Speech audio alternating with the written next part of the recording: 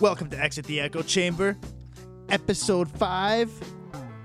My name is William Rhoda, and I'll be your host. Today on the show, we're talking to Martin Marachi, a man who will look you in the eye with a straight face and say, I legalized hemp. Martin's resume in the hemp game is long. Not only did he lobby to have hemp legalized in Canada during the 90s, but he also started Manitoba Harvest and Hemp Hearts. This guy's even been in High Times magazine. I connected with Martin through my friend and everybody's favorite Winnipeg nightlife tycoon, Daniel Sager. And you'll hear Dan chip in a couple times off mic throughout the episode. These guys were supposed to show up for an interview at 8 p.m. At 8:30, they called and said they'd be here by 9. At 10, I'd pretty much given up hope of them showing up. At 10:30, I rolled a fatty, ready to smoke myself into submission and hit the hay for the night. At 11 p.m., I'm high as hell, and the doorbell rings. Dan and Martin come in. I shake hands with Martin, and he immediately starts spouting shit. We get to the table, and I'm like, dude, can we mic check you? You're dropping gems here. Martin's like, yeah, fuck, turn the mic on. And he goes right back to what he was saying, which is why this episode starts mid-sentence, exactly where I turn the mic on. I'm going to warn you guys right now, if you need to grab something to drink or take a piss or anything, now's the time, because this guy does not stop talking for the next hour and 40. Before the episode's over, we'll get into everything. I'm talking hemp, CBD, psychedelics, cryptocurrency, anarchy, and world domination, baby. Despite being too high to talk properly for most of the episode, I had an awesome time talking with Martin. I hope you enjoyed this conversation as much as I did. Anyway, let's go!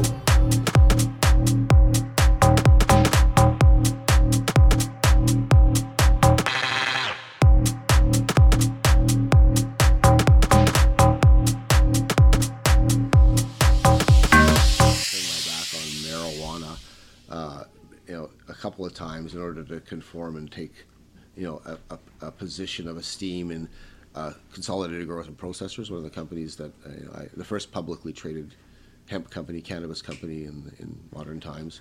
I founded that with this banker woman who's now in jail for all these different fraud associated things. And if you check out canadashempstory.com, I was just on there. Yeah, it's on the CGP throws me under the bus section, I think.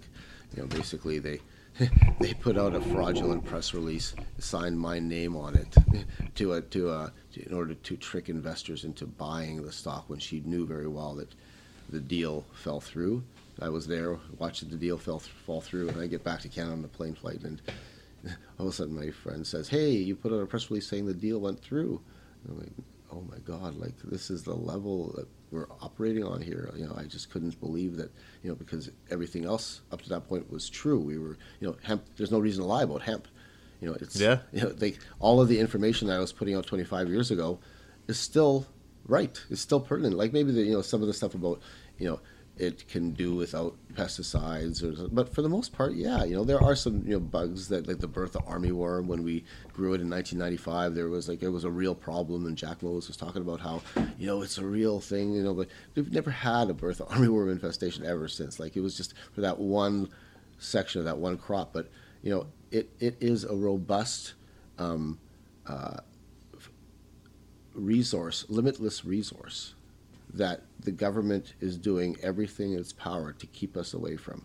They made up marijuana to keep us away from hemp. Hemp is the real value. All these marijuana companies are talking about, the weed game. Like CBD, which is hemp, is easily 10 times the size of THC.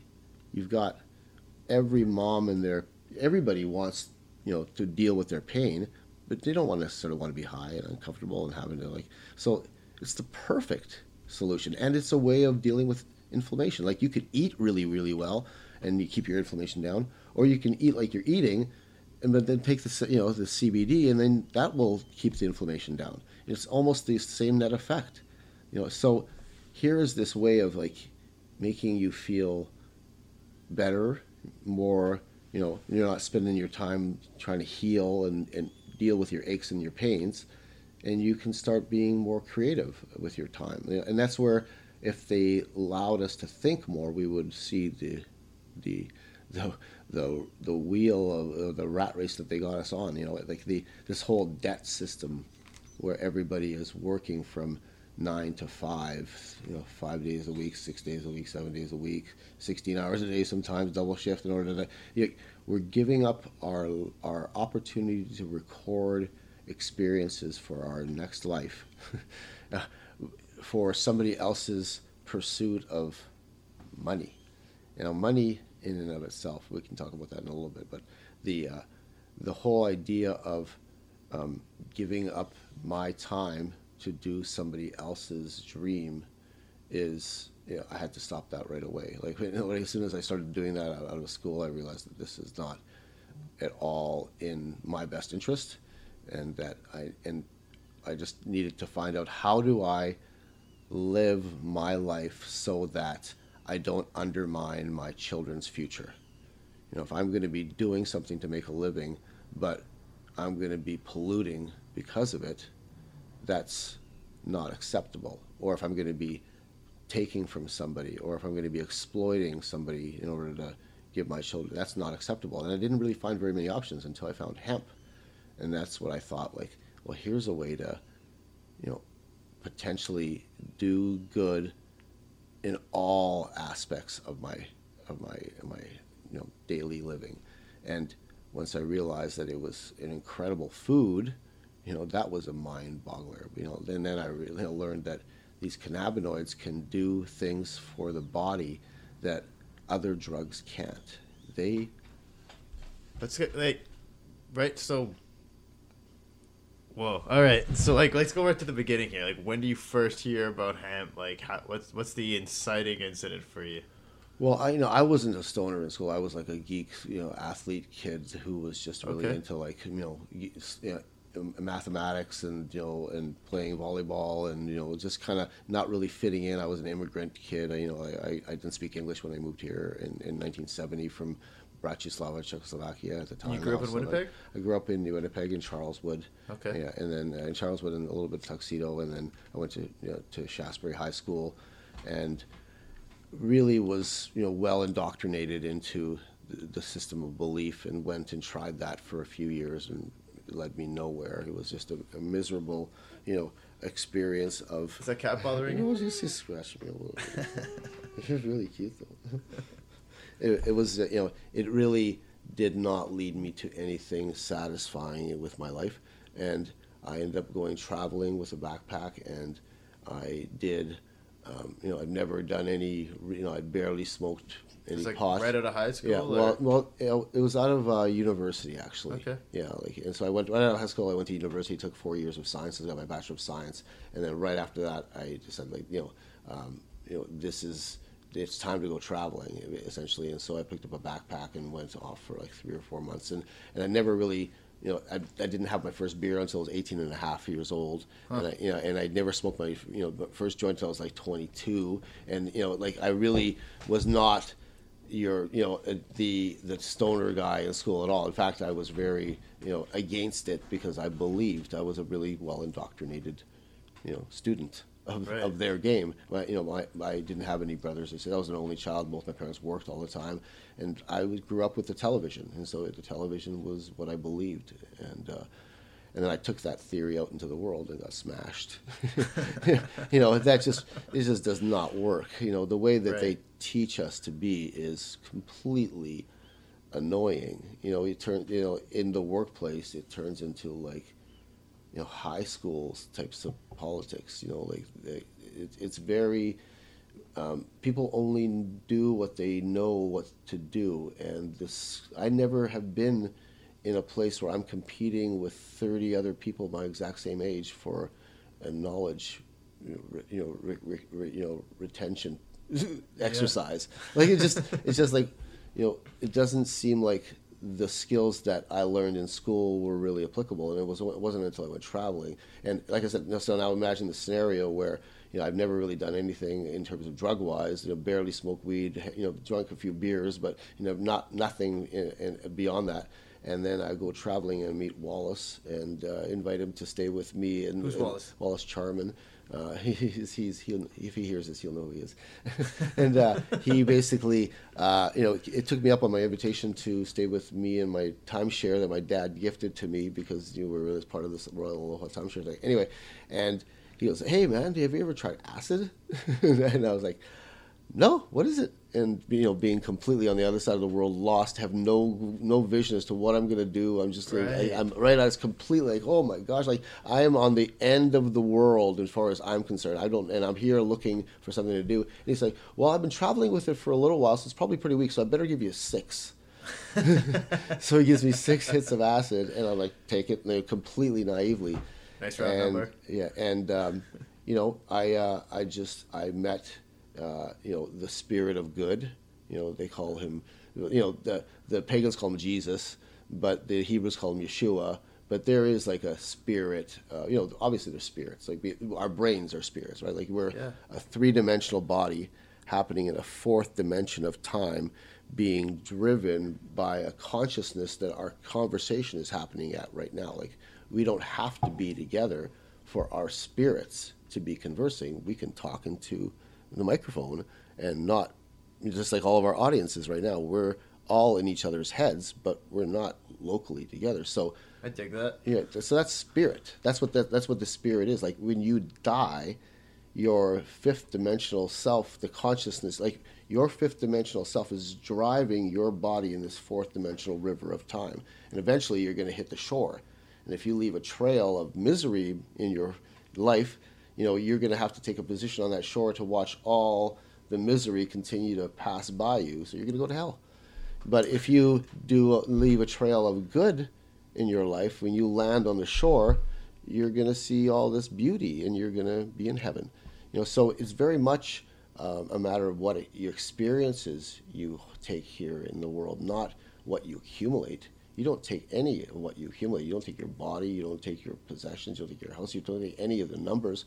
But I'm personally convinced that you do take your experiences. You do take your memories with you. That's what we're here for, is to build up a robust body of memories. And anybody who doesn't do that is missing out the point of being alive, because after all, the body is the placenta of the soul. Deep. So, you're in Europe? Where are you doing acid? It was in southern tip of Spain, in a place called Marbella. Sick. And then, Um, what now? Well, it was a really interesting experience because, right away, things started to rush, and all these heroes who I thought were heroes of mine, like Che Guevara, showed up, and then Fidel Castro shows up, and like Napoleon shows up, and all these like historical figures going back and back. And it wasn't until Yeshua shows up that I could like actually have a conversation, because they were all just like they failed me. As I go back in my mind, I realized that none of these people are really to be esteemed.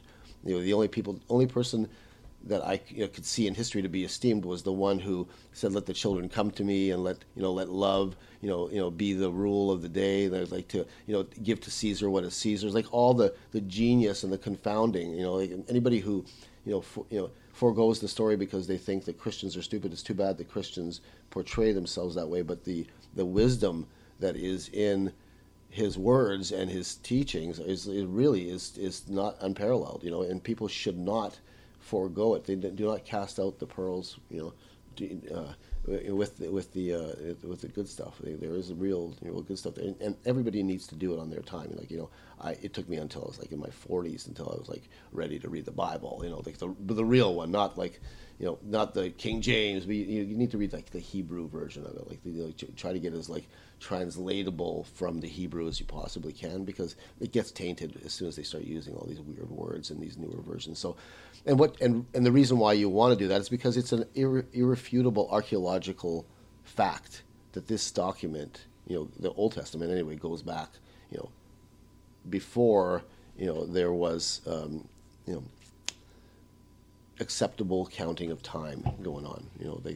And it's really a lot of our calendar today, uses the Hebrew sort of origin point to sort of point to the BC count of it, and then we get, I think, Augustine or something and 0, and then it turns into, we start counting up, and now we're up at 2000. But I don't know if it's should get into, but why is it only 6,000 years old? Like, why do we only go to 4,000 BC? Why don't we go to 40,000 BC? Why don't we go to 400,000 BC? Why do we not know anything about our past before 4,000 years BC? You got the wrong guy, man. I'm just an electrician. So that's the kind of stuff I like to talk about. What are you want to talk Right about? on. Me? Like hemp primarily Awesome. today. Okay. But don't be afraid to digress either. This is Yeah. all good. Yeah, I just sometimes I feel like spouting off. Oh, and by all means. yeah, Yeah, and, that's what and we're I- here to do. for And sure. I just I feel like everybody really is blind. Like they just have no clue as to what the real nature of the universe is. That water is fundamental to life, as is electricity, and these two things, are the real forces of nature, not gravity. Like this whole Big Bang Theory is like, I find it funny that they have this comedy show called The Big Bang Theory because they're telling everybody it's a comedy. Don't take it seriously. Like it's completely, you can't test the Big Bang. It's untestable. The theory I subscribe to is the electric universe. And, that the universe is held together by electricity or driven by electricity, not by gravity. Gravity is far too small of a force. It's not anywhere near strong enough. Electricity is like 10 to the 18 times stronger than gravity is. It has more than enough, energy to drive things. And that the sun is like cold in the center, not, that the heat from the sun is generated in its corona, about 100,000 kilometers off the surface. It's about 5 million degrees in the corona, and on the surface it's about 5,000 degrees. And in the sunspots, which are holes in the surface, it's even colder than that. So, I think that the sun's emitting something, and it's meeting up with the center of the galaxy's emission of something, this huge electric wave that is being emitted from the center of the Milky Way galaxy that's powering the sun, in the same way that when you burn a match, the hottest part of the match is not in the center of the match, it's in the area around the match where Right. the interaction between the oxygen and the sulfur is taking place, and that reaction is where the heat is being released. Well, similarly, that's what's happening with our sun. That's the only way I can explain why the corona is 5 million degrees, is that the reaction is happening. The sun is emitting something, and it's reacting with what the galaxy is sending out, and then that reaction creates not only that brilliant light bulb type of The effect, heat. because it doesn't look like a fire burning, right? It looks like a light bulb. Right. And I think that if you look at these things called Birkeland currents, you can sort of see them if you really study the sun. There are like these wires, but they're invisible. And electricity kind of tends to travel in these wire type patterns. So if you think about the electric universe as the center of the sun, the center of the universe emitting an electric current that's collected by the sun, which is a step-down converter of the charge, then our Earth sits in a field, which then acts as a step-down transformer or converter of and then we stand on the earth, and you talk about how you want to ground yourself, walk barefoot on the sand, and you'll be grounded. Well, because our bodies have an electric field, which is a step down converter for our cells, which completely depend on electric charge. They move a positive calcium ion across the membrane in order to, make the cell react the way you want. Like it uses, electric charge and disparity in electric charges across membranes in order to function. So you see, electricity is working all the way through from the cell to the human, to the earth, to the sun, to the galaxy. And that theory makes me feel like I'm a part of everything, that I'm not lost in some sort of mud ball spinning out in space, that somehow I'm connected in a way that is instantaneous, and that I'm not light years away, and that, faster than the speed of light is the speed of imagination. And there's, in the electric universe, they account for that. They say there is an instantaneous communication that's possible if you're in a plasma field. And so, like when you put one drop in the ocean, the entire ocean knows that there's another drop there in a way. Like everybody simultaneously is affected. And similarly, when you affect one ion in a plasma field, all the ions simultaneously know, and it's proved in this thing, Bell's non-locality theorem. But I think what I'm getting to at is like mushrooms and psychedelics are wonderful ways of using this natural skyscape of electricity to go cruising on, and I've had the pleasure of being able to do that, and I think that there was a huge audience for people who would like to stand on the edge of a beach with the right amount of mushrooms and just start casting their minds into the stars and the depth of the stars that they see. Like, mushrooms are potentially, and this is where I'm a Terence McKenna man. Like, I don't know if you guys know who Terence is, but of course I know who Terence McKenna is. Well, yeah, is. I'm a disciple of Terence. Like, really, like Terence McKenna and Jack Herrera. Those are the two guys who really and Chris Conrad. When I say Jack Herrera, I really mean Chris Conrad as well. Like, so, but those two guys, so much. So I listened to so many Terence tapes, and I really, at the time it was Palo Alto, and he was rare to have. Like, you couldn't get them. It was like the late 1980s, early, and it was like really mind bending stuff. But he really expressed to me the idea that mushrooms are galactic traveling species, acting like as a von Neumann machine, multiplying themselves once they find a suitable place, and then their spores can percolate up into the atmosphere and then travel in deep space. And if you eat a mushroom that's part of a family of mushrooms that's already traversed space, you could potentially communicate through a bridge of consciousness. Like, what are mushrooms? That's an interesting theory. Because anyone that's done mushrooms has experienced that togetherness, right? Everybody knows that feeling you're talking about now. And Terence made it very clear that mushrooms are galactic species. Like, we can ride on the back of this galactic species if we just thought about it properly. And that I guess that's what I'm hoping to do. Is I'm hoping to maybe clean up some of society's thinking about what we could do with things that we now just throw away. Even certainly cannabis. That right. Like, that is the really. It's going to sound audacious to say, but I really believe very soon we're going to end war and poverty. That's the goal. I think that's a legitimately solid, sound goal to go for, and I can see very clearly how that's possible. The treasure trove that cannabis offers to people is so impacting and so game changing that they gotta come up with every possible reason in the world to not let us have it. Like this whole idea of CBD being illegal. Yeah. Like, clearly they're showing themselves as corrupt. For what reason? Look at the World Health Organization. It clearly states there are no concerns for conversion to illicit drugs, addiction, toxicity. Like, it's a clean bill of health.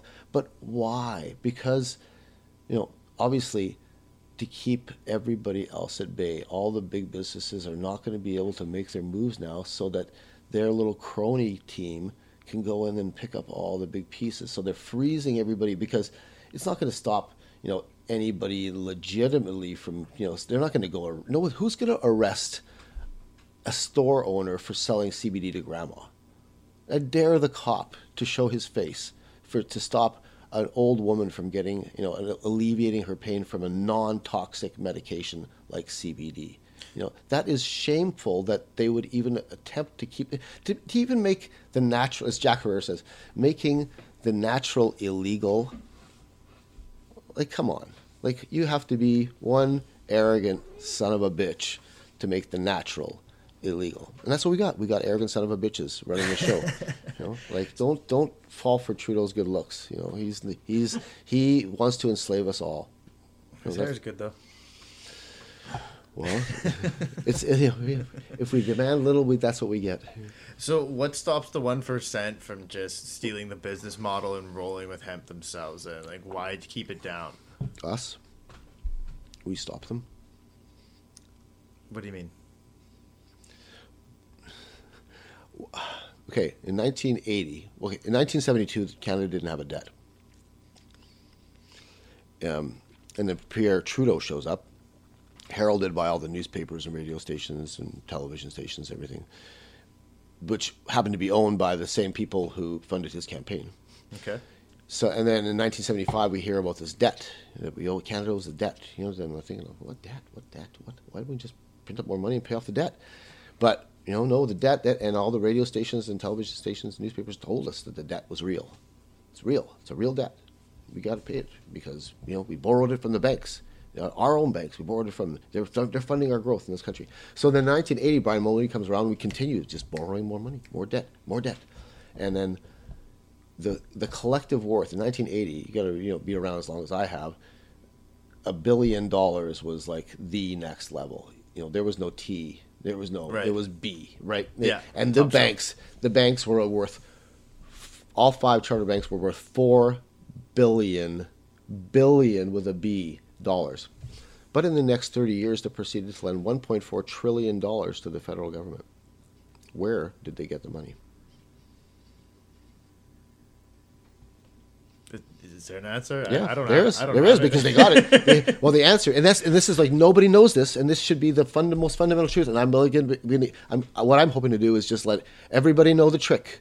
This is the secret to their power. The secret to their power is that they get it from us. Every time you want their money, the love of it was both $1 because it's always good, but it's the love of this, not this, but the love of this, and it's this brand, this particular brand. These people they're called the Council on Foreign Relations. I'll keep getting in trouble here. So, and they basically run the show. Right? They have all the money and they have all the guns. They run the whole Basel Accord, the G20, the big money. When you talk about banking rules, fractional reserve banking, that's what they do. Is they don't. When you go to the bank and you ask for a mortgage for $300,000 to buy my house or whatever. You get approved because they think that you actually are going to be able to pay that back. They don't give you $300,000. They give you a receipt, give you a little piece of paper, right? They just make it up out of thin air. And you, with your promise to pay, make it real. Every day you show up, you push a little bit more, and you make another product, you push that out, and it contribute to the gross domestic product of the economy. And you, with your debt, pay back not $300,000, but over the course of 30 years, you'll pay back $900,000. You'll pay for 3 houses for the privilege of living in one. And that money that you pay back to them now is very, very real because you, with your sweat equity, made it a real thing. Of all the things that could happen, not everything happens. Only some undergo the formality of occurring. Now that's a Terence quote. So of all the things that could happen, some undergo the formality of occurring. And so you, with your sweat effort, chose to make that baseball cap so your boss could enjoy another yacht thing. That's kind of how it works. You're choosing to use your time here on Earth to potentiate, to bring things out of potential into consensus, right? So that's what we're really doing here. So now the idea is that you should be able to not use your time for that, but use your time for more creative venture. Now, then this is where, are we good as a species? Or, if we were given, I believe we're more like dolphins than we're like monkeys. In what sense? Well, Elaine Morgan would be a great anthropologist to listen to in TED Talks. If anybody can reference her. But we have a lot more in common with dolphins than we do with monkeys. But, socially? Yeah. And all of the even some of the physical attributes, like the fact that we don't have really hairy bodies, like so there's. But what do dolphins do all day long? They play and they have sex. And I think that's a really good goal for humanity. That's what we should be doing. So we should be doing all the time. So we don't have to really struggle for our survival. It's only this system of this brand of money. We love this brand of money, and every time we ask for it to come, they make it into existence. That's where they got the $1.4 trillion from. We went and borrowed money into existence and paid for it with our. So they tethered the money to our debt. What I'm saying is that the hemp, because I started the whole hemp thing back in 1992 in Canada, and as it turns out, Canada has started the hemp thing in China. I was just over there, and I was just talking to these officials. Well, I was just in China. I was speaking with these people that I'm doing some business with, and they explained to me how they started found out about hemp, and they were in school, and they were part of the higher elite within China, and they said that after being in school, they wanted to work with hemp. They thought that hemp was the real good way for the government to really give back in a very clean and very pollution way, and they said that they were inspired, and they chose that because of what Canada was doing. That's me, right? So I turned the Canadian government on to I solved the answer. That's what the Canada's hemp story is all about. There's just to sort of like let people know exactly that it wasn't the government that gave this to them. We and Mark Chenier and Paul Gebhardt, Ross Haas, everybody, all these people that are in the Canada's hemp story, they fought hard against this zombie that is our current system of governance. It is not an intellectual system that is governing us right now. It is a system that is sucking off of us in the most disgusting way. And people are just so resilient and tolerant, they just put up with it because they just don't know what else to do. But I can tell them what else to do. So when you talk about how you brought hemp to Canada, like you went through quite a lot with the Ag Board, like what was that like? The Ag Board was never a part of anything. The Manitoba Agriculture, Harry Ans was the one who was the first real person of repute to put his reputation on the line. The first real legitimate, conservative politician who said, you know what, I don't care what they say about this. This is good for our farmers. And I'm gonna stand by this Martin guy. Especially once I showed him the loophole in the law. And it made him he's just like, whoa, okay. And then he's quoted on if you check out the website, there's like some audio of him talking about how it was me. So what year is this? Well, I brought it to his attention in 1995. The loophole. I brought it to his attention with the Manitoba Hemp Alliance in 1994, but in 1995 I found the loophole with Mark Chenier and brought that to his attention. Once we showed him the loophole, then he was like, oh, I'll full gung ho, and he gave me like $24,750. And I went and brought in a whole bunch of seeds from Poland and Hungary and Ukraine, and then the Ukrainian seeds were like completely off the charts, zero in THC, which was like everybody's like wild. Oh my God, THC, because they thought everybody was going to lose their mind, and these Ukrainian seeds had like zero off, undetectable amounts. So they had no excuse to stop it, and because we had this zero THC seed, I got to make the speech at Health Canada or this, speech or whatever, to say, because they didn't want to let seed be. Was that the loophole you're talking about? No, the loophole I'm talking about is the United Nations Single Convention Treaty of 1961. It's on the website. Can you tell us about it? Yeah. So we were in, sort of we had talked to Harry Ans. He said the reason we can't grow, you got to talk to the Bureau of Dangerous Drugs. It always leads up to them. And so we tried to communicate with them, but very shortly after that, Mark Chenier, who was working in the Saskatchewan farmers, and I was kind of working the Manitoba farmers, he got a phone call from a Saskatchewan bureaucrat named Paul Gebhardt, who was fielding all these questions from Saskatchewan farmers. I want to grow hemp, which is, Mark prodding them. So Paul called Mark and said, okay, you know what? I'm flying Ross Hossey. I never always get his name right. Still to this day don't know how it's pronounced, but because I always say Ross Hossey. You'd think it would sort of rhyme, but he does. But I remember he doesn't like the rhyming. But they say he's a Ross Hossey. It's like, that doesn't sound right either, you know. Yeah, So I take the rhyme thing. Yeah, I take the rhyming thing too, but he doesn't like the rhyme. So anyway, so we hear that he's actually going to come out to Regina and speak directly to the farmers because Paul Gebhardt, the local bureaucrat representing Ag Canada, can't give them a good answer. So he needs the man himself to come down and talk to these guys. And so we hear about this. Mark wakes me up early in the morning. We drive, probably at 5 in the morning. I say 7 in the video, but it's like 5 in the morning to get there to the meeting. And there's all these farmers, and it's all a bustle. And there's a few, hempsters. Hold on.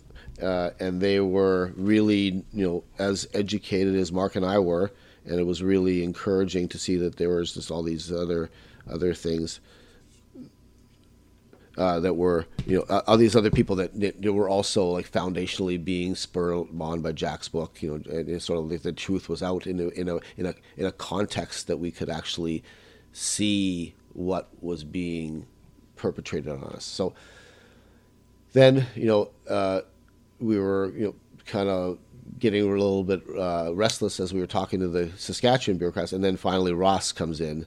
Ross Hosey comes in, and he this little guy stands up at the podium just with this aura of Ottawa, aura of Fed, just really very different kind of decorum. He's obviously dealt with rooms full of people, and he just loves, probably bringing the boom down. That's it. He just sort of stood up there and just said, "Well, hate to blow your bubble, but we're a signatory to the United Nations Single Convention Treaty in 1961." And he opens up the book and starts reading. Any party that is, wants to grow cannabis for cannabis resin,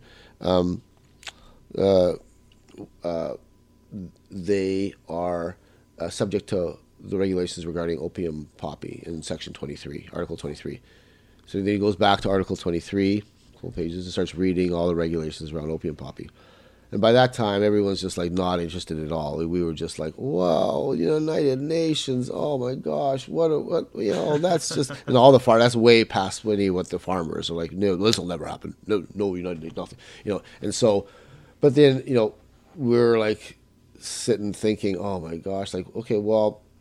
On the way back, we just, what, if we're not, if we're not going to do this, then there's no need for our group. Obviously, if we're going to stop here saying that, if the United Nations is enough to stop us, but we thought, it's not. Let's have a look.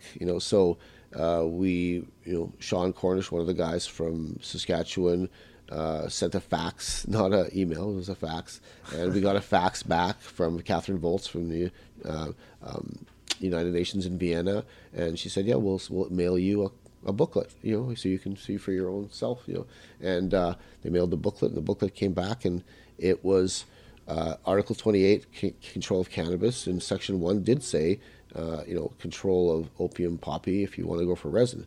But right there, Section 2 was, this convention shall not apply for hemp for industrial purposes, fiber and seed. So he could have very easily read the line right underneath it and told all the farmers, "Hey, you can grow it."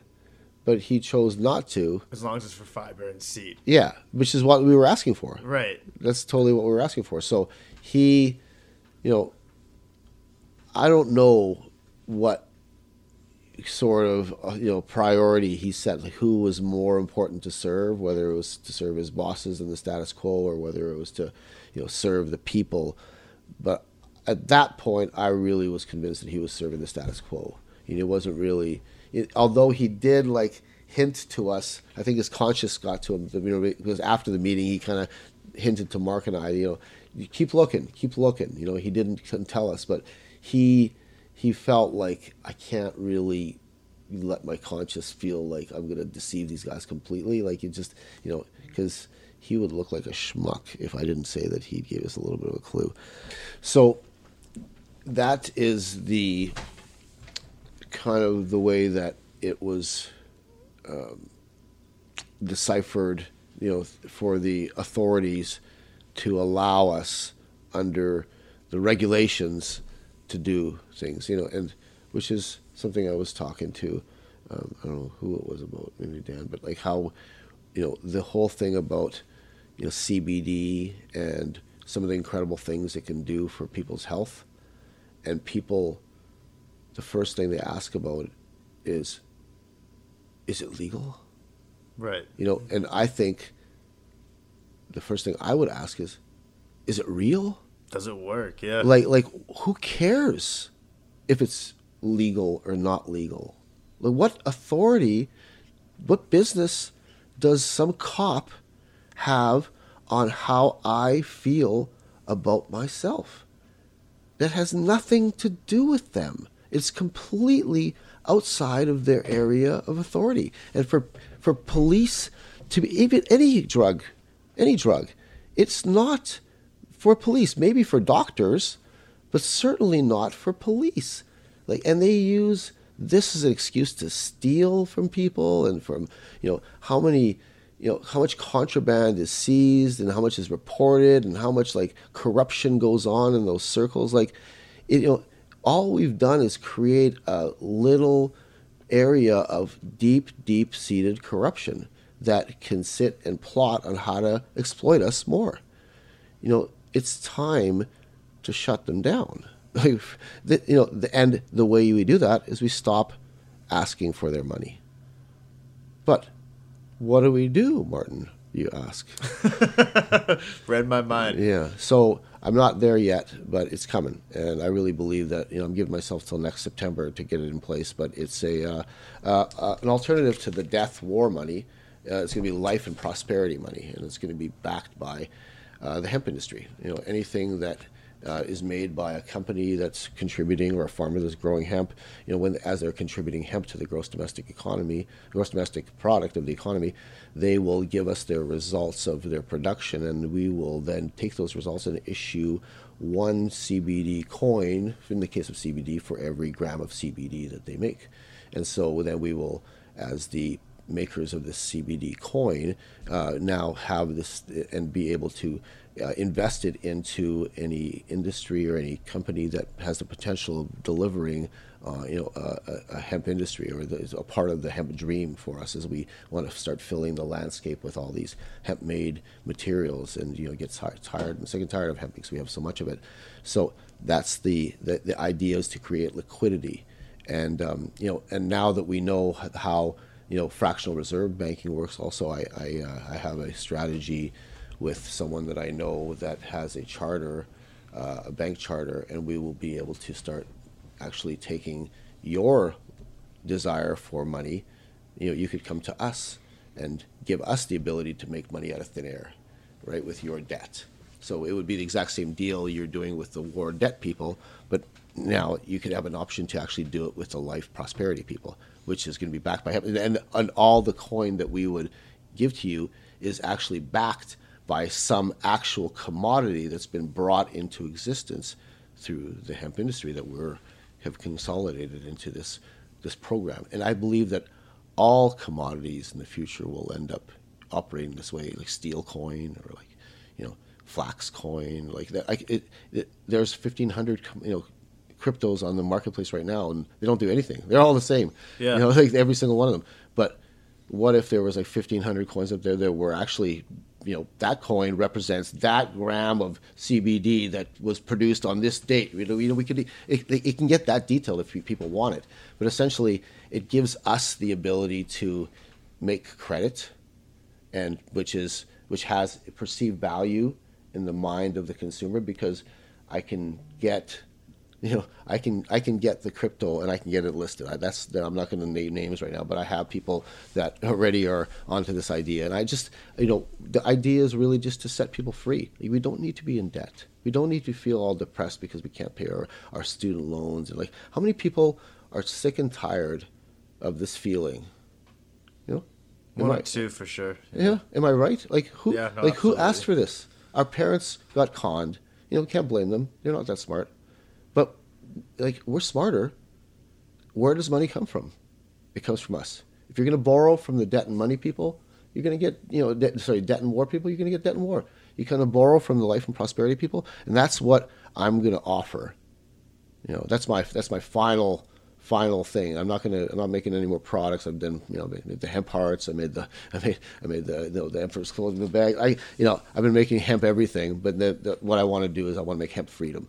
I really want people to understand that they no longer need to be indebted to the system. And the people who go to war, if you sign up for war as a military enlistee, you're not to be honored. You're to be pitied. It's too bad you weren't able to find a better life other than, sacrificing yours for killing somebody else. And the people who profit off of war and the generals, they're to be shamed. Shame on them for not finding a better way than killing women and children. That's shameful. War is shameful, shameful, shameful.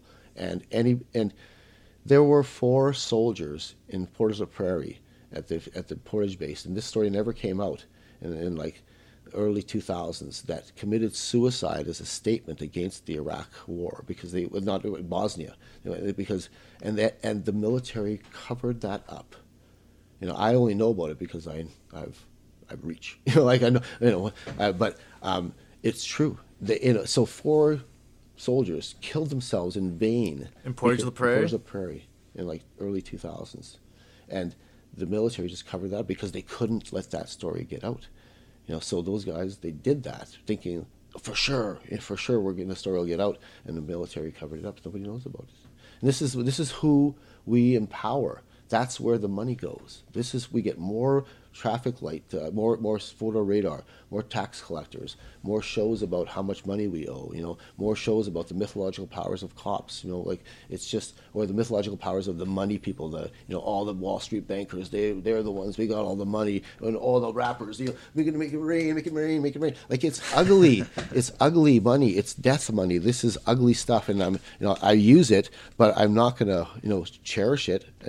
I worship it, right? Yeah, I want it out of my hands as fast as it's in my hands, because I want to put it into, I want good things, I want to trade this bad, ugly war thing for good things. Once I start making CBD coin, I'll be collecting that up, whatever, right. Because that's life and prosperity. No more debt. If people are really gung-ho on going into debt and want to, use their, finance something through their own indebtedness, we can open up a wing for that, and that's one of the things I would pitch to the board of directors of CBD Coin.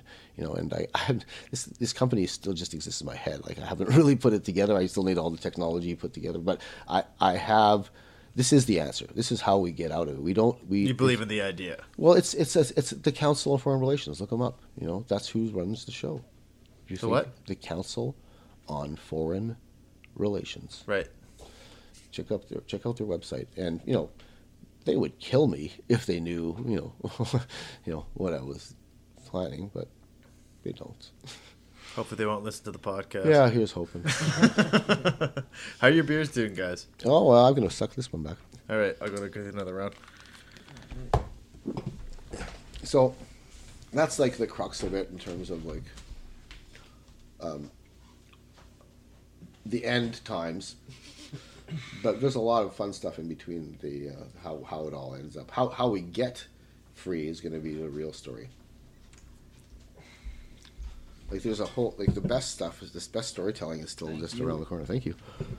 I think. Still coming up? Yeah, for sure. Because we're taking on war and poverty, right? That's what hemp can do. Oh, so you mean in the future, not now this evening? No, okay. next September, we start. Right. I'm hopefully going to have all the software and all the programming bugs worked out, and all my people on board, and I have my funding together. It's going to be a GoFundMe. Yeah. I don't want rich people they're not going to benefit from what I'm planning. This is for the poor. This is for everybody who's begging. This is a rich person. I remember I told this idea to the new landlord that we're going to move into. He set up an office there. And he's like, I know the guy who owns Alibaba. Yeah. And I just thought he's probably the last person to tell. Yeah, who wants to see this happen? He has the most to lose, because right now this inequality is to his benefit more than anybody else's. But I'm talking about kind of an equality, just a way of people just waking up to a way that, hey, oh, this is how they're doing it over there. Let's do it this way here, but we'll put our own spin on it, and we could have like a million different little countries that we all just drive into and drive out, where people do things differently and different. We try living different ways, and we don't all have to have an Arby's and a Burger King and like it's getting better now, but. Like when I was growing up, gosh, every town you drove into was the exact same. And, homogenized. And everybody wanted to wear the Beaver Canoe shirts or the Roots shirts. Like it was like there was a real, as you say, a homogenization. And I think that we even now with businesses like all consolidating to like one big, all of the auto shops are going to be owned by one Boyd's, all of the media is going to be owned by 5 media, like all of the, and I think that we've had, our run with that. We tried it, and if we realized it doesn't really suit us, just like, if all the beer we drank was 3 or 4 different beer companies, but now we see like microbreweries all over the place because we have different tastes and we have different interests and we have different inspirations. Now we just need the time to express them. We should all be artists. We should all be, appreciated and listened to. Watch the depression go away. Give us CBD and give us economy. I guarantee you we will improve the depression scenario here. But where's all the money going to come from for the pharmaceutical stocks? Right. My retirement is wrapped up in those. So, and this is where, people continually do things that undermine their best interests. Yeah. What was it like getting Hemp Hearts off the ground?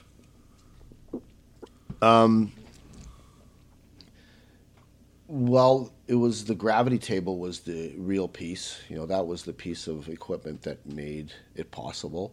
And also, we originally used... What's a gravity table?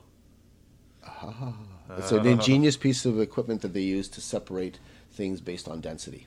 Okay. Yeah. It involves a kicking action from a table that's with a screen table that has air blowing up from underneath it, and it kicks into a certain direction. So everything that's heavy will feel the impact of the kicking, but everything that's light will not.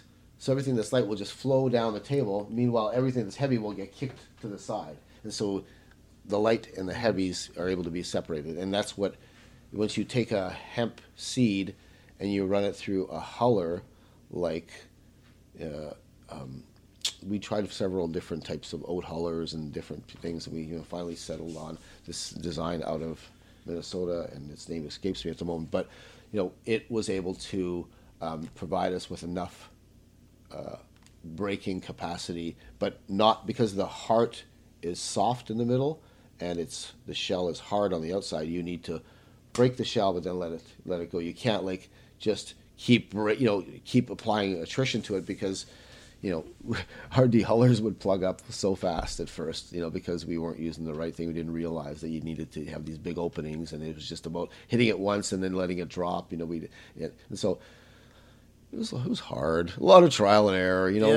That's the thing is because what happened before Manitoba Harvest. I was starting it from a negative position. I this company that was on the stock market that I had invested all my friends and family's money into, and then lost it because this woman frauded me legitimately. Can we talk about that? Yeah. She's in jail right now, still. Over the incident? Not over that incident, but for a whole bunch of other stuff. But yeah, she, in 1996, because I did this presentation to the world through this hemp symposium. It's on the website. All the interviews, all the people's presentations still there. Yeah. Really interesting stuff. But Manitoba. Cargill came. Nicole Charret came from. There's these big a few big politicians showed up, and we did this presentation, and then after that, it all just dwindled away. And then the summer after that, I get a phone call from Susan Brana or Alt. She says, I'm a banker from California, and I heard about your symposium, and I want to make a company, put it on the stock market, and raise a lot of money and build this thing.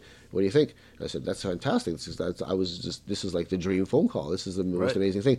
And so everything continued to progress down that line. Like she was obviously impressed with the level of of information and success that we've had to that point, and we ended up getting on the stock market, the over-the-counter bulletin board of the NASDAQ, and the dream was to try to get onto the NASDAQ.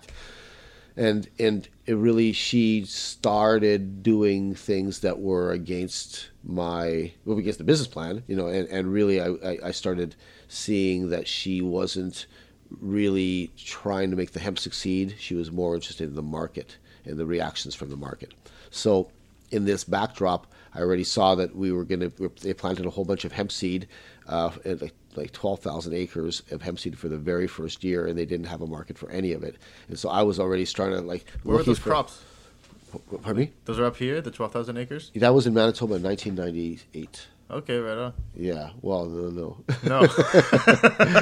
No, they should have grown like 1,000 acres, right? Right? And then we could have built it properly, slowly. It was like, I don't know why it had to be 12,000 acres, but for her, I realized she was trying to create this hype so that this massive, acreage is going in, and the stock is going to go up to $5 or $6, and she's going to sell off, and do this pump and dump thing, which is completely illegal. And she's so stupid and obviously she's been doing illegal things because she's in jail now. But I didn't understand anything about the stock market. I'm just like this science kid who was all in for human rights and had a hot girlfriend, and like it was how old are you at this point? This was like 90. I'm probably 31. Okay. Yeah, 31 at this point, and I've got a couple of kids. Yep. And and I'm trying to, so it turns into this publicly traded company that I get everybody excited about, and we are the toast of the town, and all these newspaper articles. Hemp industry gets I got so many newspaper articles of me standing there with all this hemp stuff. Me and Ross Robigliati in the same, the news article. Like I'm just like, and then she misplants. We go forward with. I'm trying to find buyers for the seed, and I start conceiving of a company with my friend Alex. Because we were the Emperor's Clothing Company that brought the hemp in the first place a long time ago. So we thought, well, we should talk to his folks about getting a press and getting all that stuff together, because we know that we could make this company. It would just be a sister company to CGP. And then at that point, we met one of the investors that in CGP that put money in was Mike Fata. And he, sort of came to Alex, and I said, yeah, I want to be involved with all this stuff. And so we said, well, sure, Mike, that's good. And once CGP went crashing down, Mike, Alex, and I were left with all of the seed that was out there that CGP didn't pay for. Right. And so we had to try to figure out what are we going to do with all the seed. We didn't have any money to pay them, so we asked them for seed capital, quote unquote, right? Literal seed capital. And, the government, in their awesomeness, if they gave us $15,000 of seed, they had to pay tax on that $15,000 as if it were revenue. So not only did they not get paid from CGP, if they wanted to invest that seed into us, they had to pay tax on the value of that investment. So it was a hard sell. It was a real but we got like 15 guys that gave us like $15,000. We had like $250,000 worth of seed to play with. Right. And that didn't last long. It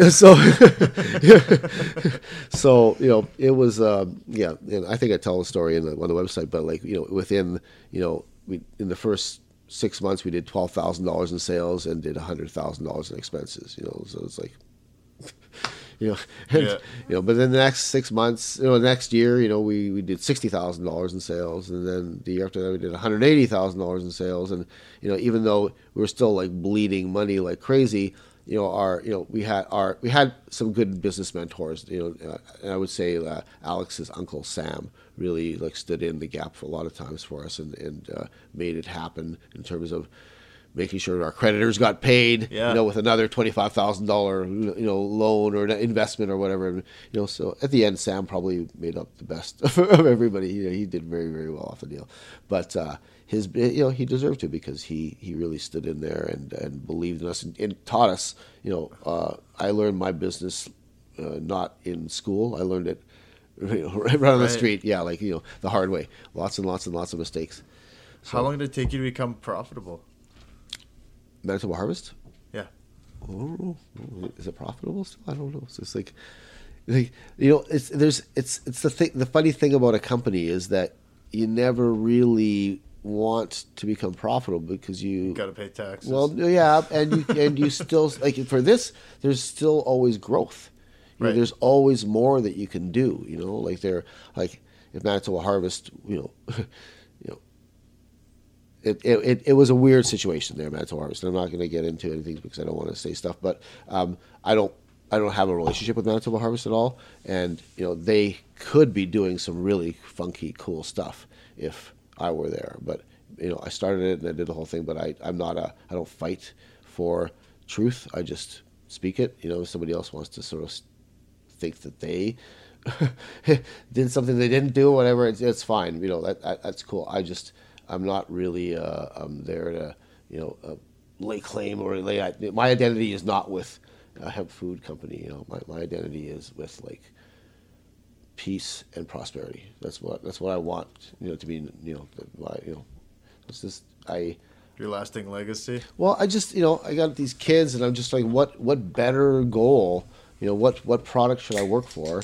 Should I try to collect Canopy stock for my portfolio? Is that what's so admirable? I don't. No, my mom's doing that. That's lame, man. I understand the games. Playing the game is fun, but when you go to sleep and your brain, and your mind goes wonder when you dream, what is that? Where are you? Yeah. Are you alive? Are you your body? Like everything that you really value is not your body. It's not your career. It's not your possessions. It's what you like. It's what you think is attractive. It's who you think is like what music sounds good. But none of those are physical characteristics. All the things that really are valuable about you are the non-physical or the spiritual characteristics. And I think people have wrapped up Christian simplicity, of how they portray some of these incredible truths, and they make people, they turn people off, and people don't, they don't consider really valuable insight in order to explain some of the things that are going on. It's like they'll fall back on Disney, and Disney is always like there's an evil character and a good character, and I've never been in a situation where I would say someone is evil and someone is good. Like everyone has evil traits and everyone has good traits, but there's no like clearly evil person that I could ever point to. I see them in TV, agree. I see them in movies, but I don't see them in. So if that's what we see in our fantasy, maybe that's what we tend to try to cast onto people. Like maybe we have to see them as good or as evil, but I suggest that maybe we come up with innovative ways of seeing people that aren't so polarizing, and so and that's what the kids shows are all about, right? The kids shows, they teach you early good and evil, good and evil, good and evil, and it just seems so limited, Yeah, no, that's a very simplified, and you definitely like to think all people have basic goodness, right? And they do. I believe that. And I think that's what we need to do is we need to encourage each other. We don't need to criticize each other. And as a species, we just need to grow up. We just can't have. I think that war should be settled with battle bots. The country that can make the best robot within these constraints shows us that they're the most intelligent, and we should respect them. So they get to make the rules. In the case of a proxy where we can't figure out exactly how to decide this thing, we'll settle it by battle bots. And so nobody has to die. You don't have to send your children to war. Like, could you imagine sending your child to war? I couldn't. No. Like, holy fuck! What is wrong with people? Sorry for the swear there, but no. That's just like off the hook, like gullible. Like you're so gullible that you're guilty. Like you can't send your child to war. That's wrong. You can't send your child to go kill someone and then thank them for their service because they come back scarred. And I had a friend who was in the military, and he ended up going to Bosnia. He told the story of how he went over the hill And all of a sudden he looked over and he saw this young kid, like his age, but he was wearing the other uniform, the uniform he didn't recognize. He realized, and the other kid realized they were supposed to kill each other. And so Edward fired first. And when he told me the story, he said that boy he visits him every night before he goes to bed. Like, I believe if you kill someone, you're tied to them for eternity. Yeah, you never forget that. Yeah, you're tied to anybody that you do. Anybody, like, I think back on some of the things that, the people that I've hurt, and, it doesn't feel good, and they weren't hardly hurts, there's some people have killed other people. Like that's like just, haunted for eternity. You are not, and these older people make their children go and do that. That's not a parent. A parent's supposed to recognize what's special in a child and encourage that and tell the child, hey, you're good at this, even though you don't know, but because you just don't know any better, you're sort of ignorant to your own, genius. But the parent is supposed to pick that out for the child and recognize that for them. But instead, they don't pay attention oftentimes.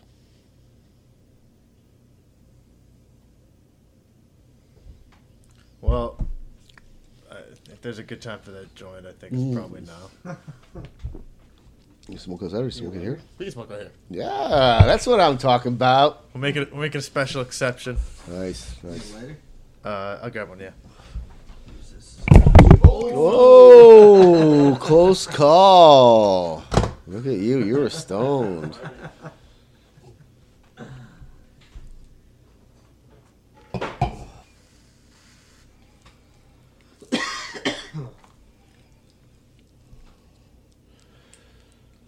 So,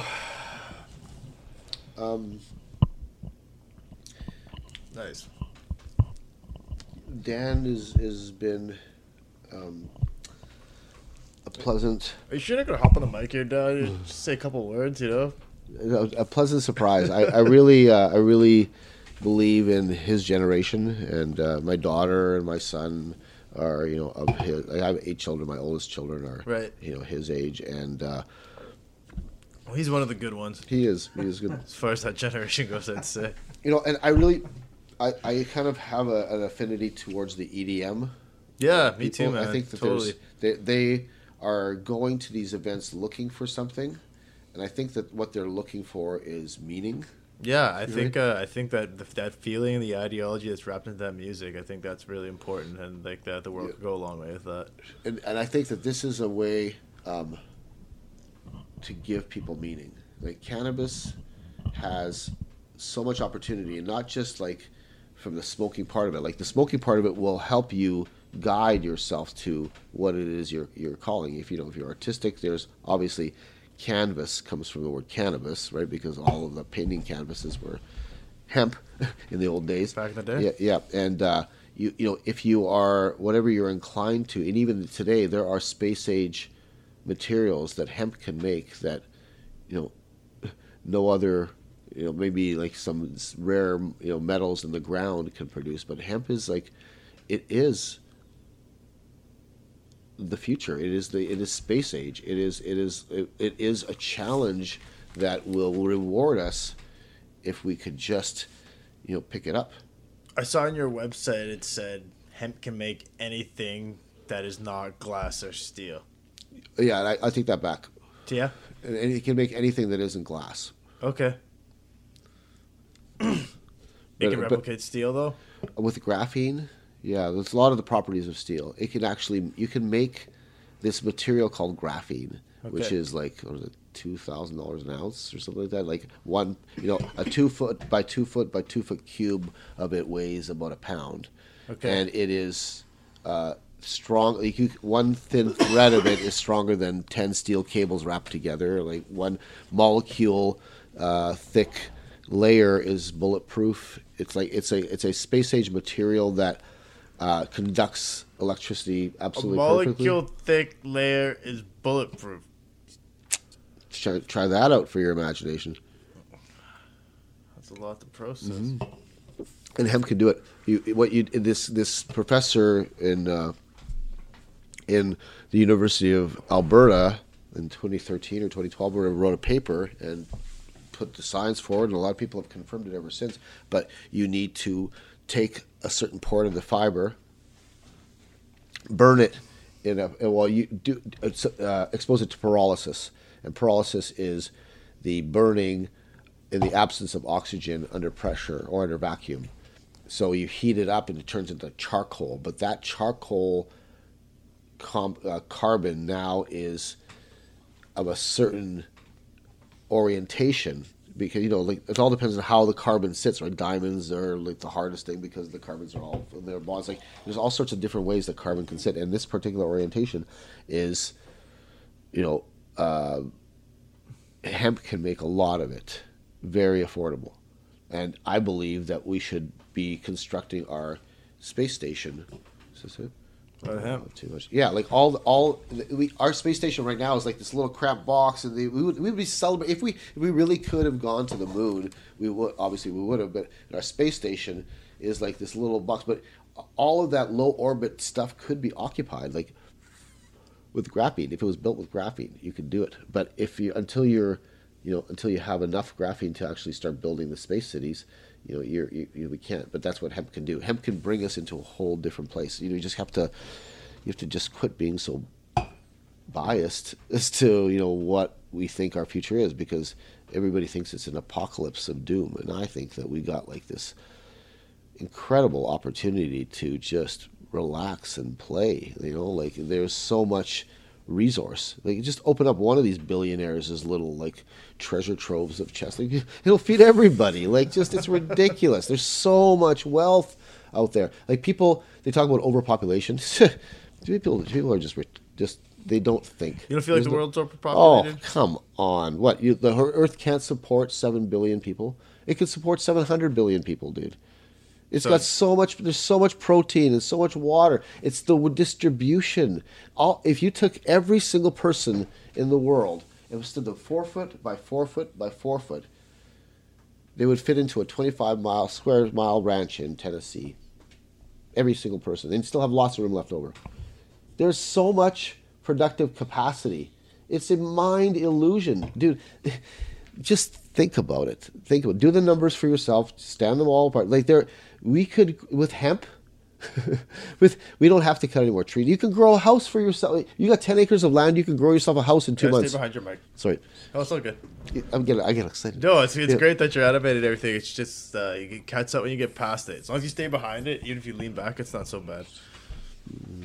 Yeah, I went out to Dauphin. My buddy, Rod. He is my buddy. Rod Fisher Seeds, Dauphin. Check him out. They planted the seeds 2 months later, like 60 days later. These huge, towering plants with like these thick, stalks down at the bottom. And I'm breaking this up and like, this didn't exist 60 days ago. And in 60 days, something from nothing, like that's magic. That you can take that right there and make a house out of it. A house that is like of the height of luxury. A man can grow himself a house in 60 days.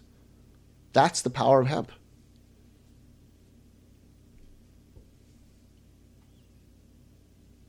Yeah. Am I lying? When you put it like that. But everybody wants well,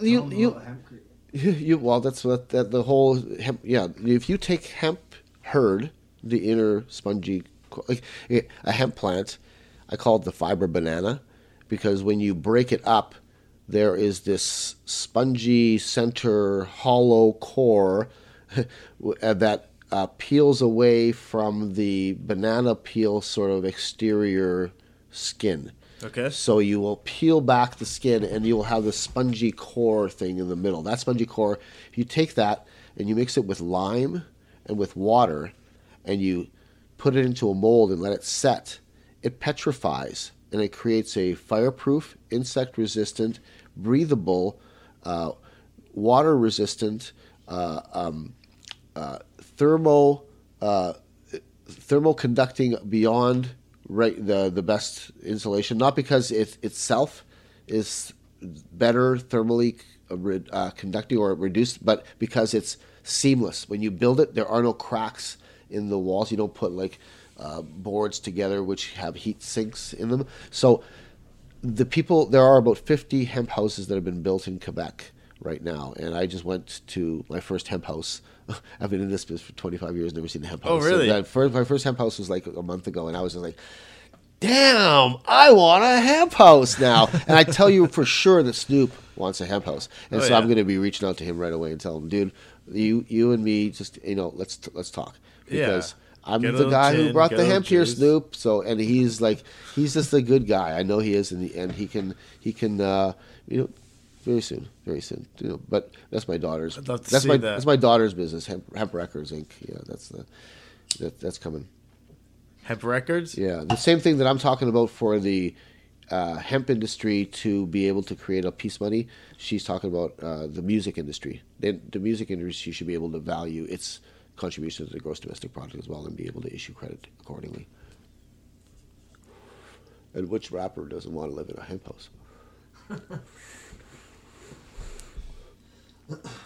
Strong business model. Hemp, it's hard to go wrong other than to do too much. The big danger with hemp is that people just get enamored with the breadth of its opportunity, and they, instead of doing one thing well, they don't do anything well. They do a lot of things, but none of it's to completion. I learned that lesson in Manitoba Harvest. It was when we found out and decided to focus on hemp hearts. That's when the company became, profitable. I would say that if you asked that question earlier, and I would say in my mind, it was the decision to become a hemp heart company. Not, it really is about focus, and you can't get there until you're well down the line. You need to get to year 5 and 6. They don't call you Keystone until 10, right? Because you think at year 3 you got to figure it out, but alas, it always throws you a curve. Yeah. Especially hemp, and there's a lot of opportunity to lose money. It's very easy. If you do it wrong. Yeah, very easy to lose money with hemp. So you go into it. Go in brave, but don't go in stupid. Do your numbers, do your research, talk to people, read, ask questions, listen to people who've done it before. If you don't think anybody's done it before, you're wrong. Someone's done it before, so use your lifelines as best you can, and welcome into the cannabis game. If you're using cannabis, you are by default a good person because cannabis makes you good. Even George Bush, who I think is the height of evil, if he starts using cannabis, he's now repented. He's walking. That's what repent means, to walk in a new direction. Like, what am I gonna make him pay?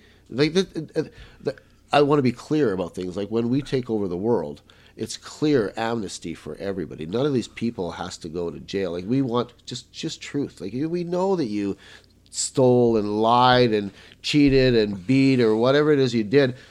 But that's on you to deal with when you die.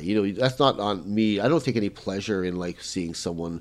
I don't want to take Justin Trudeau and but you understand how much of a traitor the Trudeaus are to the Canadian people, right? If people get their mind around it, they're trying to enslave us to servitude, right? To this money system. They don't even know. They don't even know. I bet you Justin doesn't even understand. He's just it's the zombie, right? It's the zombie system. That's why the system is a zombie, because people don't really understand what it is they do. But these taxes and this whole marijuana legalization thing, it's just more money for them. It's more revenue. It's not enough for us to have the underground marijuana economy to ourselves so that we can live off it. They got to shove their nose into that one too, right? It's the money, it's the taxes. And they're not letting anybody do it at the CBD because they got to figure out how they get their guys in to get the best seat at the table. They're just so greedy and gross, and the only reason they get the choice pieces of the meal and they get the best seats in the show is because we want their money. Let's stop wanting their money. Right, and that's on me. I got to give all of us that choice, and then if you choose to take their money, that's on you.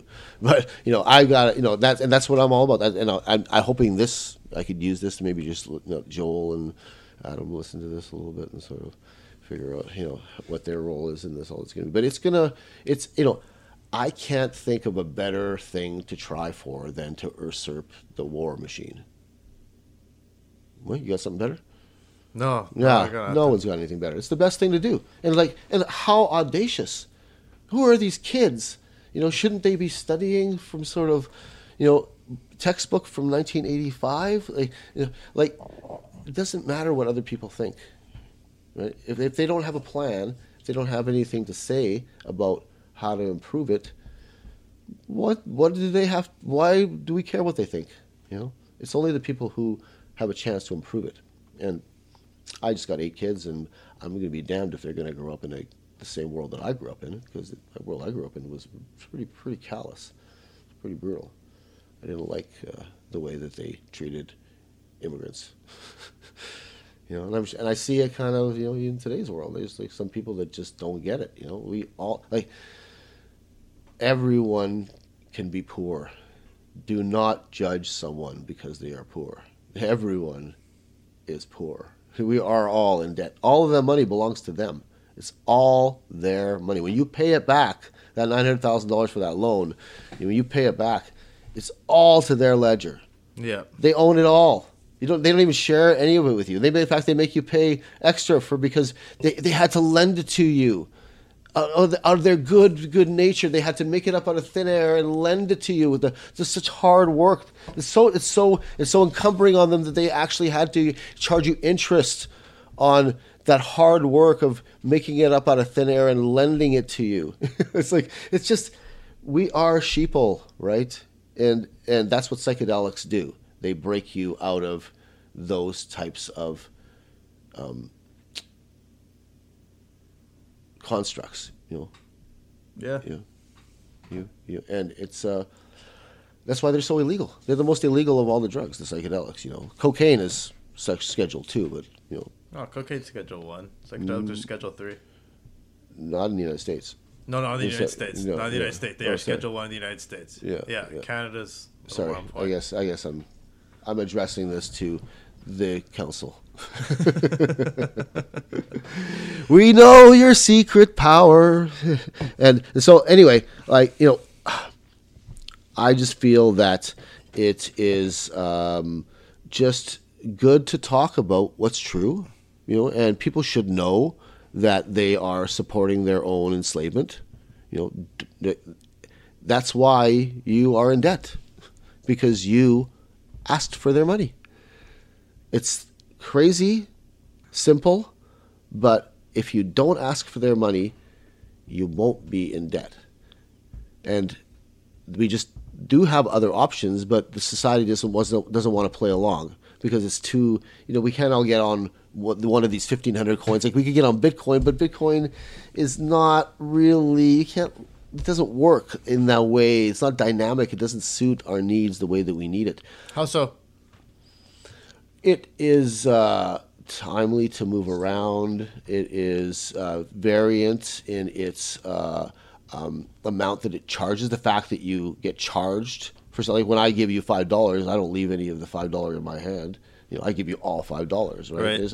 There's just some things about it that don't really meet all the aspects of a free and true economy. I think that if you look at the whole crypto world, I think they do a better job of it. There are some coins that are rewarded, used for rewarding social media activity. There are other coins that are tethered to the production of solar energy, like Solar Coin is one of those coins that is already ahead of the curve from my perspective. I was sort of inspired by them to come up with CBD coin, because I think that tethering these coins to actual commodities is the way that and then being intelligent enough to practice the fractional reserve banking with our customers is a way that even if 5% of the money they expect to come in for these new loans doesn't come in, they're so overdrawn. They got so many henchmen They got so many cops on the payroll. They got so many military strikes planned. They got all these bombs, weapons. Like Bush, what Trump's talking about,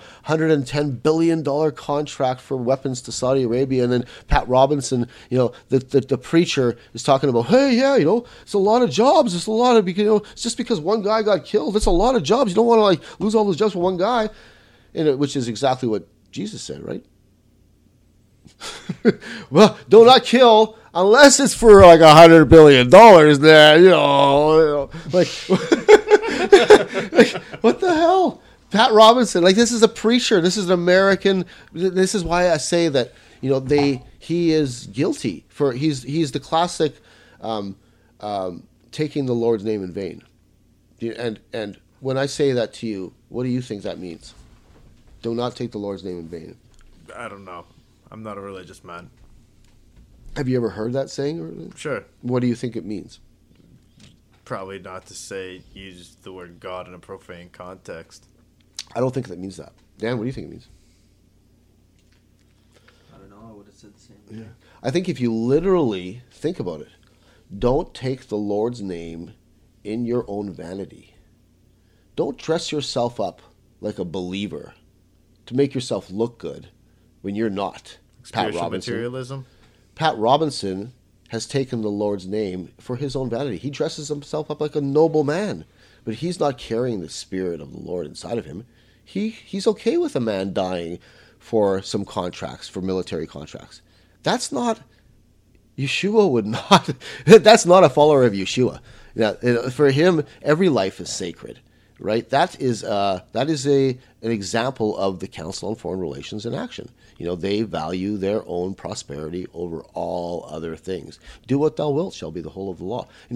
If you want to break it down into very simple, evil and good, we can get into the world of reality, but it's not like we have superheroes and supervillains. What we have is we have super rich heroes and super rich villains, and that's how the dramas are being played out right now. So. I think that they're all really irresponsible, and we need to take their toys away.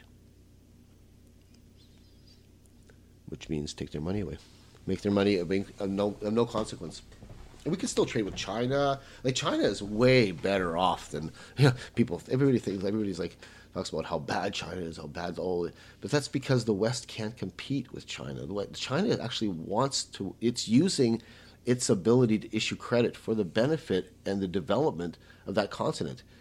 Our vampires that are running the show, they're sucking off of our blood, haven't a clue how to make us happy. They would have loved to get into China. They tried with Mao and all that other stuff in the history, but China has managed to keep their power. That's why, they've always been sort of mysterious. We haven't been able to convert the yuan to the dollar until recently, because finally the council had to say, okay, all right, we're not going to get into China. All right, we'll come up with some sort of truce. But they really had global dominations, and thanks to China, we have a little bit of parity in the upper superpower structure of the world. They're not going to just go bomb everybody, because China is actually protecting us from these madmen that are running the show right now.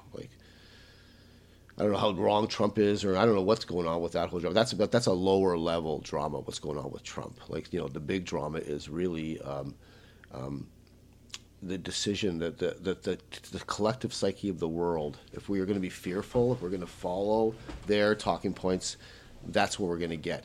But if somebody has better talking points and better options, we could have that. And that's why people should pay attention to Canada's Hemp Story and all these other websites that, I have a lot of good websites at the end of my thing. There are a lot of links there, yeah. Yeah, the system is a zombie. If you don't know what that means, then, you should read more. Because nobody's running the system. There's no mastermind. It was invented 300 years ago, and all those people are dead, and the genius was not inherited. The genius is random. The people who are running the show now are not even probably related to the people who started the system, but they just found themselves in a position of power and realized, oh, my boss just died, but I've been put in a position of, holy shit, nobody knew about this secret thing about it. Holy smokes, I could do this. So, and there's all these little fiefdoms, have spun off into, out of control. There's these revenue streams that people are being gifted, and they don't use them in any proper humane way. They don't know. They just don't know. And even if people would like to, they don't have a clear path as to what to do. So they go and donate to charities. But of course, these charities. Like, why do we need charities? Like, where does all that money go to from the government? I thought the government was supposed to take care of people. But now they're like, donate to the hurricane, and like they're still like, there's all this tax money, 50% income tax, GST, PST. Like, why? We have a debt. $600 billion. We pay $175 million a day in interest. But, still, that's just 10% of what we spend. But, like, they don't do anything. The government does nothing. It does not contribute to the gross domestic product. All it does is scare the pants off of us. The tax man, and we run around to try to make sense of our numbers, of how we spend. Like, what?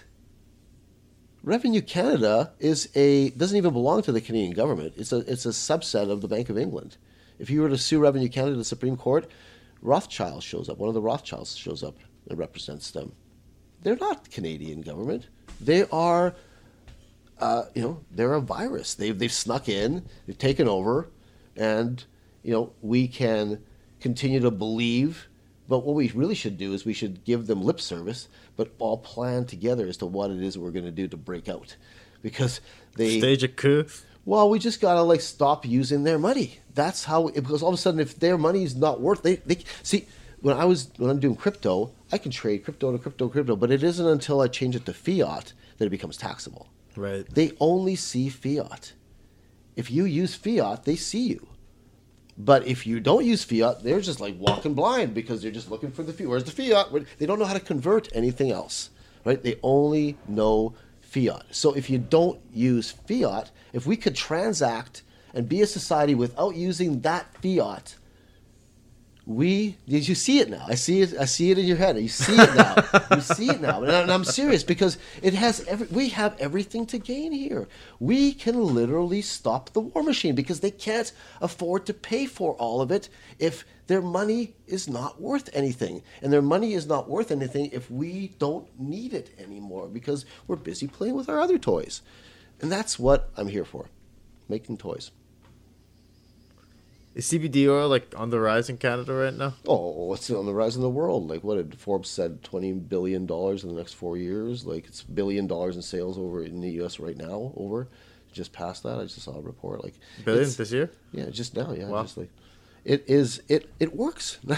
Listen, something that doesn't have any side effects, that is healthy for you because it does for you what healthy eating does for you, diminishes inflammation. It works over the course of 24 to 48 hours.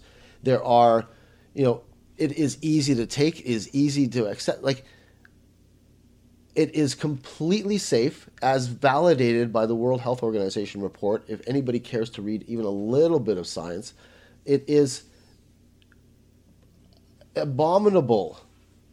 It is shameful that the Canadian government has chosen to make CBD as illegal as THC, just out of nowhere. I've been inherited. I worked to make hemp available to myself. I am grandfathered in, and I would make a case to the Supreme Court that I have an authority over hemp that surpasses the Canadian government's, because I stand for hemp's reality, and reality always circumvents policy. And their policy is not in the best interest of the people, so the people should no longer care what they have to say. And if you don't care what they have to say, stop using their money, come over to the Life brand of money. And I know I keep talking about it, and it's that now, because I keep saying it, I'm going to have to make it happen. But I have it all worked out. It's out there now, man. Yeah, it's out there now. It's the only way. It's the only way we win. If we don't, what is it? The only way for evil to prosper is for good men to do nothing. I'm full of quotes. I'm an old man. I'm an old man. Stack them up. Yeah, there's a few on my website too. So,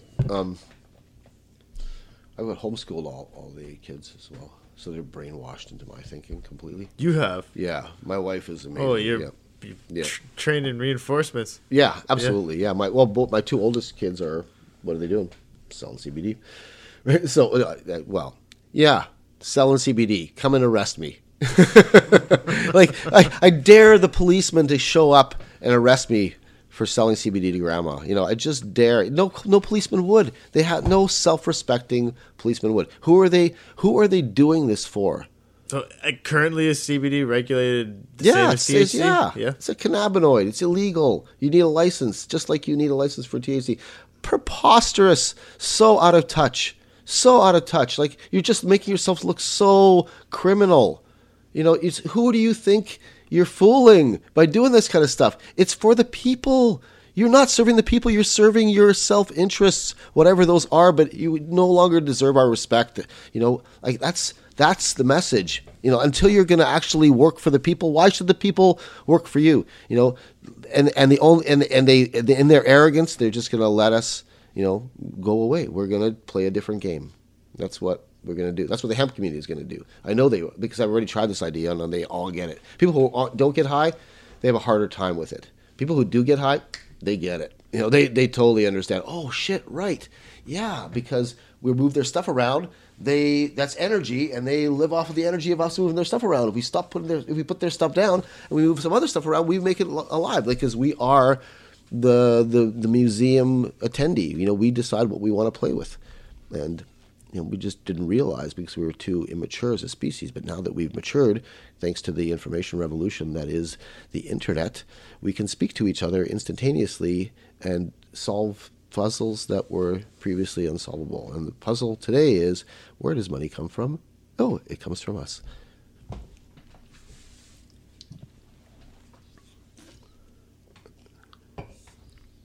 Is there anything else you want to touch on here? Amnesty, I don't understand exactly what the policy is. Why is there anybody in jail for marijuana right now? I have no idea what the statistics are like for that. Yeah, I don't know either. But I would think that there shouldn't be. There is. Definitely. Yeah. Oh, there definitely is. Yeah. So that seems to be another. Like they call themselves a government, but they run it like a mafia. And that's really what they are. Like, we have to come to terms with that somewhere in the 1980s, probably 70s. Well, it has to be with Trudeau, really. The first Trudeau. Have they said what they're planning to do for amnesty post legalization yet? I knew they said they were going to make a statement. I think it was last week already, but I didn't hear. Yeah, I don't know. But essentially, like, organized crime has taken over the governments, right? Like, that's what we got. I'm not trying to scare anybody. I'm not trying to, but if we're going to be realistic about how we move forward, we need to understand that. And they probably don't even see themselves as that. A lot of the people in the individual positions, but that they do know that they have to do some pretty shitty things, and then they just sort of tune that out. But then, they have to sleep at night.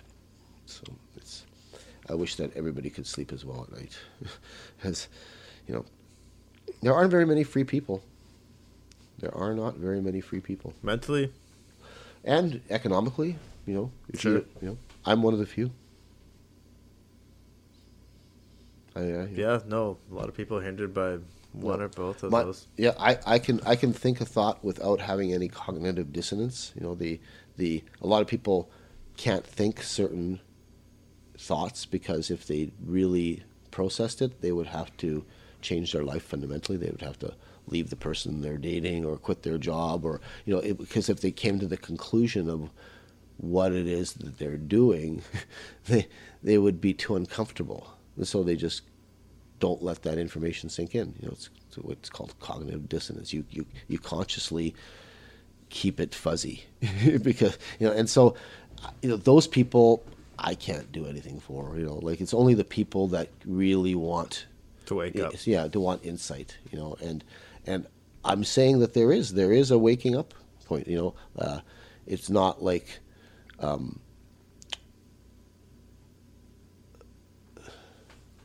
think it happened. Like everybody sort of like in the 1960s, they thought there was like this, humanity's gonna wake up, and so like it happened. We did, but some of us woke up a little bit sooner than others, and it's like it's going to happen faster and faster as time goes on, particularly with the information in it. But some of the things that I've said tonight will set some minds free.